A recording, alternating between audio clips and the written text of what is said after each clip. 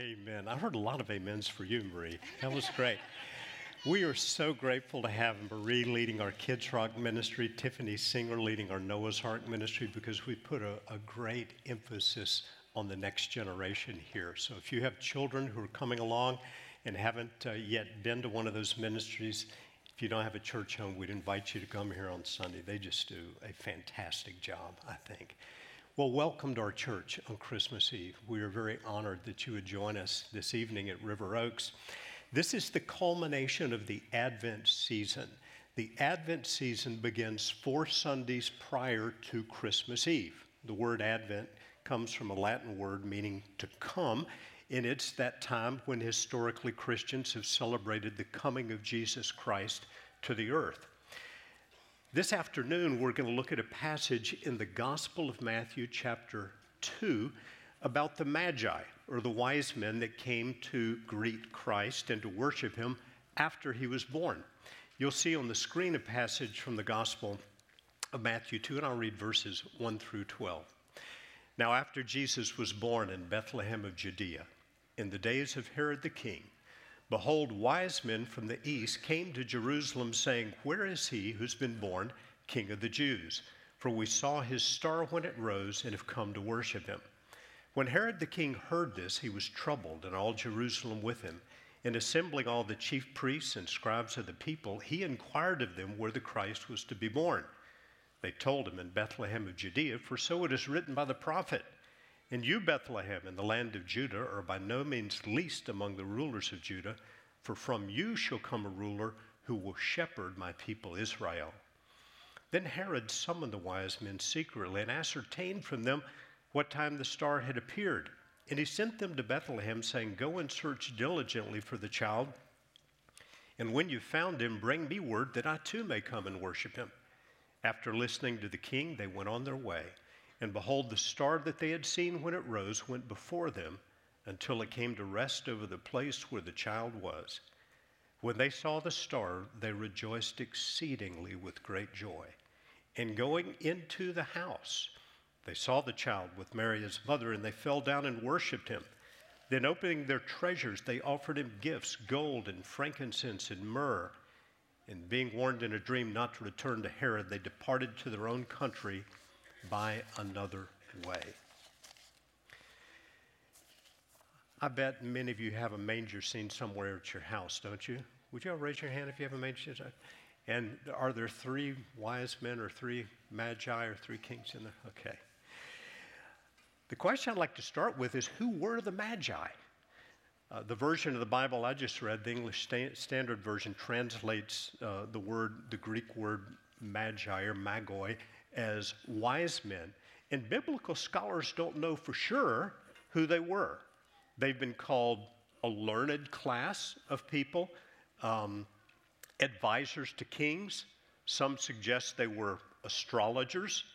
Others, one commentator I read says they're those who understood dreams and visions. And of course, we have the well-known song, "We Three Kings of Orient Are." Many people think they were kings. But nowhere in the passage actually says they were kings, and nowhere in the passage says there were 3 of them. It just tells us of 3 of the gifts that they brought. In fact, the wise men, or the magi, weren't actually at the manger where Joseph and Mary were when Jesus was born. As we just read, going into the house, they saw the child with Mary his mother, and they fell down and worshiped him. So apparently they came sometime after the birth of Christ, when Joseph and Mary were with Jesus in a house. They were evidently people of really high standing and influence, people of some power, because their very coming into Jerusalem caused quite a stir, so much so that even Herod heard about it, and he was troubled by it. Why was their coming so significant, though? In part because they were apparently not Jewish. They'd come from a far country, from the east, the scripture says, to worship the King of the Jews.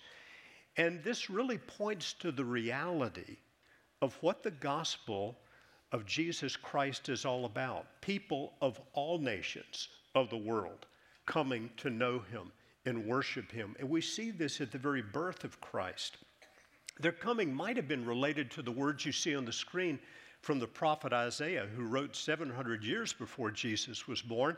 In Isaiah 60, verse 3, we read, "And nations shall come to your light, and kings to the brightness of your rising. A multitude of camels shall cover you, the young camels of Midian and Ephah.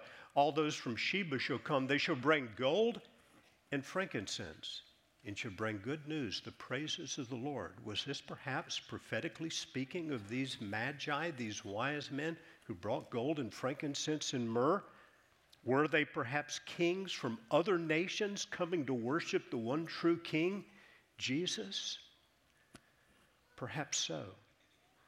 Their gifts, however, were especially significant, I think. Their gifts noted in the Gospel of Matthew, gold, frankincense, and myrrh, they seem like unusual gifts to give to an infant child, don't they? Gold has been called throughout history the metal of kings. Archaeologists know when they find a tomb that's filled with gold that there was a person of great prominence there, possibly a person of royalty. Perhaps their gift was pointing to the fact that this was no mere child, but the one who was King of Kings and Lord of Lords. Frankincense is an even more unusual gift. It's an aromatic, odorous, gum-like substance that was used in temple worship, offered with offerings. The high priest would present offerings from the people with this incense or frankincense, as it's noted here. And perhaps this gift was pointing to the role of Jesus Christ one day as our great high priest, the one and the only one who could be the mediator, our representative before God, through whom we can come with confidence before the throne of grace.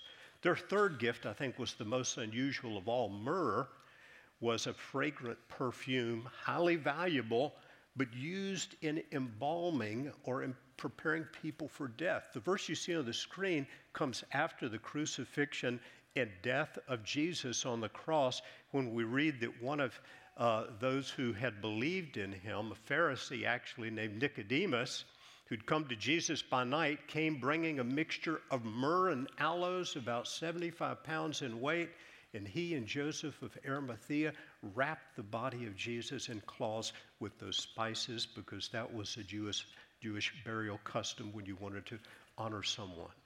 Gold, frankincense, myrrh, pointing to the fact that this baby who would come as a king, who would become our great high priest, would actually come to die on a cross, to pay for the sins of the world. He'd be the Lamb of God, the great substitute, the Lamb of God slain from the foundation of the world, Jesus. What can you and I learn from these magi and what they did? Three things I think we should note about them. Number one, they were seekers of God. I don't know how far they came. The Bible simply says they came from the east. One commentator I read suggested they came from as much as 1,000 miles away, which would be almost unbelievable in that time to travel so far. Wise men from the east. But they came seeking. They apparently had some guidance from God, and they believed and they sought. They pursued. They believed what God was showing them. They were seekers. Secondly, they were worshipers. When they came to Jerusalem, they said, "We saw his star in the east and we've come to worship him." And when these kings or wise men, whoever these magi were, when they came into the house and saw the child with Mary, they fell down before this child and worshiped him. Now that's an extraordinary thing. As I said, I don't think the Magi were Jewish, apparently non-Jews, but all Jews knew that no one was to be worshiped except God alone. God and God only. Going all the way back to the teaching of Moses in the Ten Commandments, only the Lord your God is to be worshiped, and him only shall you serve. But it's notable that Jesus, throughout his ministry, did accept worship. He knew that he was more than a mere man. He knew he was the Son of God, God the Son. And therefore, in his adult life, when people cried out, "Hosanna," which means save us, he readily accepted their worship and even said, if these don't cry out, the rocks and trees will cry out. Because he actually was the one through whom all things were made and without whom nothing was made that has been made. They were seekers. They were worshipers. They even worshiped with their material gifts, which reminds us that our giving of material things to help the poor, the needy, to serve God's kingdom, this is an act of worship. And then thirdly, they were obedient to God. Herod said to the wise men very specifically, when you have found him, bring me word that I too may go and worship him. But verse 12 of Matthew tells us, being warned in a dream not to return to Herod, they departed to their own country by another way. In other words, they deliberately disobeyed a decree from Herod in order to obey God rather than Herod. A mark of great personal devotion to the Lord is obedience to the Lord. Jesus said, if you love me, you'll obey my words. They did this at great personal risk. Herod was a murderous ruler. When he found he'd been outwitted by the Magi, we read in Matthew chapter 2 that he went and had all the male infants slaughtered under 2 years of age in hopes of wiping out this Messiah. In the meantime, the Lord told Joseph to take the baby Jesus and Mary and flee into Egypt. So the Magi, we don't know exactly who they were, but they were seekers of God. They were worshipers of God, and they were obedient to God, even at significant personal risk. The Magi followed signs regarding the advent, the first advent of Jesus. We don't know how God spoke to them initially, but when they were near enough to be guided to Jerusalem, it was through a great star that they had seen. And then later, by a dream, they were told not to return to Herod. They followed these God-given signs. Do you know that Jesus has given us even more clear signs about his second advent?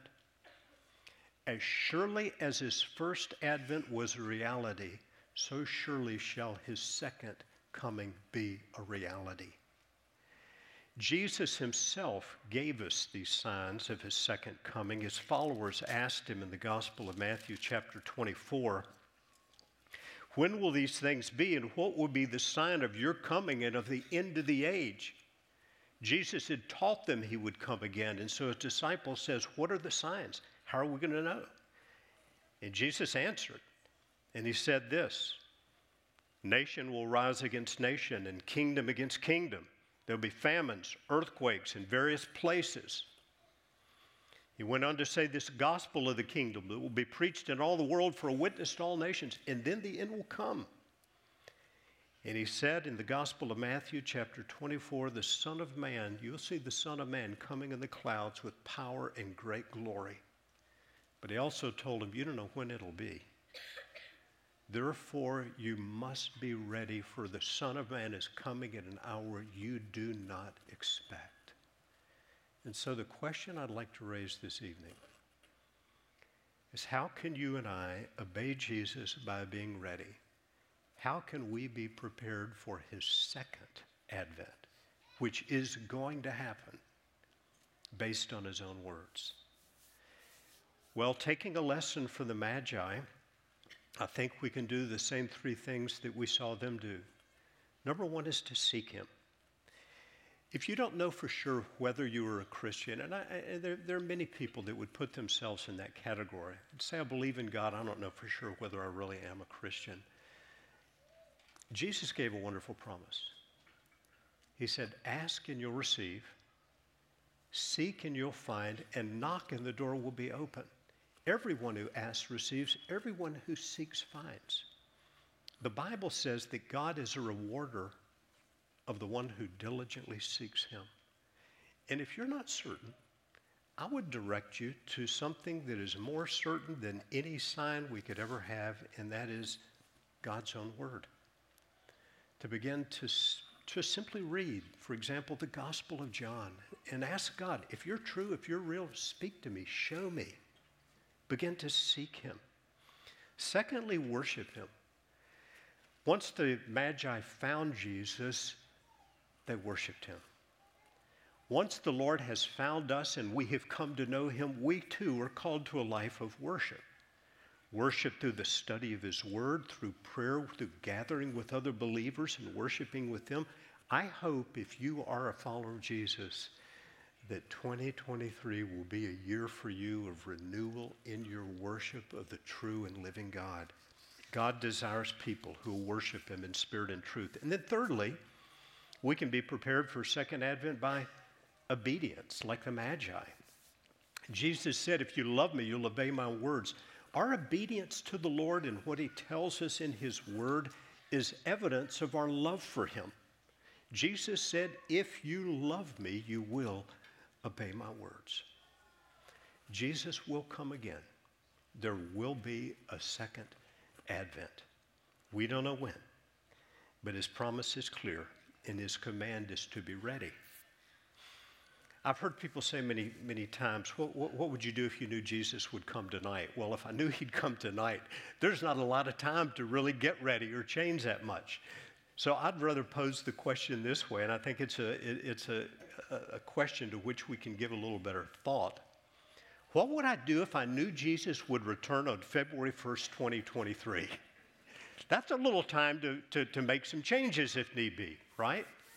Not much, but about 6 weeks. The first thing I'd say is God's not looking for you to work harder, try harder, do more. His first calling is to respond to what he's done for you. He didn't come to this earth to try to get you to work for him real hard or be a more religious person. He gave his life to provide forgiveness of sins because we could never obtain that by our own religious efforts. To all who received him, who believed in his name, he gave the right to become children of God. But for those of us who are believers, how do we prepare? I mean, Jesus told his own disciples, you should be ready, for you don't know the day or the hour. How do we as believers get ready? If you're like me, your mind probably goes first to things you need to do or maybe things you need to stop doing. But I want to give you a piece of advice, and I think it's based on Scripture. God is more interested in the person you are becoming in him than the work you are doing for him. Let me say it again. God's more interested in the person you're becoming, who you are, than all the work you're trying to do for him. God's more interested in your becoming patient and kind and forgiving and generous and compassionate and loving. God has a vision for everyone who comes to faith in Jesus. And here's the vision. He states it in Romans 8 and verse 29, that you be conformed to the likeness of his Son. In other words, you become like Jesus. You become more like Christ. And so as we look ahead to what God wants to do in preparation for a second Advent, I would point you to that vision, that God be conforming you to the likeness of his Son. Works are important. He's prepared good works for us to do. But I think his first vision is that we become more like Jesus, more like Christ. Jesus has come once. He is coming again. He came in his first advent to secure our salvation by his death on the cross and his resurrection from the dead. He will come in his second advent to bring those who truly know him into his eternal kingdom. And until that day, he's given us a way whereby we can visibly and tangibly celebrate what he's done for us on the cross. And we call it the Lord's Supper or communion. And we're going to celebrate that this evening. And you're all invited to participate if you'd like. No pressure whatsoever if you prefer not to. That is perfectly fine. And if you didn't get one of these little prepackaged cups in here, it's fine to go grab one from the tables in the back, and our ushers standing in the aisle We'll have a tray of them too. If you want to just lift your hand, they'll look to bring you one of those. But before we get to that point, I want to say a few words about the significance of what we're doing, and then we'll close and go to the candle lighting. The Apostle Paul wrote these words about the Lord's Supper. He wrote, "For I received from the Lord what I also delivered to you, that the Lord Jesus, on the night when he was betrayed, took bread, and when he had given thanks, he broke it and said, 'This is my body, which is for you. Do this in remembrance of me.' In the same way also he took the cup after supper, saying, 'This cup is a new covenant in my blood. Do this as often as you drink it in remembrance of me. For as often as you eat this bread and drink this cup, you proclaim the Lord's death until he comes.'" Isn't that a remarkable thing? You choose to take this bread and cup, you're essentially saying, I, by faith, receive the benefits of Jesus' death for myself. But we're warned not to do that insincerely or as a mere religious ritual, but as a real matter of faith, because Paul gives a warning. "Whoever therefore eats the bread or drinks the cup of the Lord in another worthy manner will be guilty concerning the body and blood of the Lord. Let a person examine himself then, and so eat of the bread and drink of the cup." I'd like to take a moment in prayer now just so we can do that and examine ourselves and ask the Lord to show us if there's a sin we should confess or some way we should express something to him in prayer before we take the Lord's Supper. So would you join me now as we pray? Father, how we thank you for the coming of Jesus, and how we thank you for that time, that day, yet future, when he will come again. And in this interim period, you've told us to do this in remembrance of you, so we're going to do it this evening. But Lord, I ask that you help us do it in the right way. And so, Father, would you speak to us now? Would you show us anything we should express before you? Perhaps you're here tonight and this is the time you'd like to really, for the first time, as far as you know, put your faith in Jesus Christ as your Savior and Lord. Speak to us now, Lord, we pray.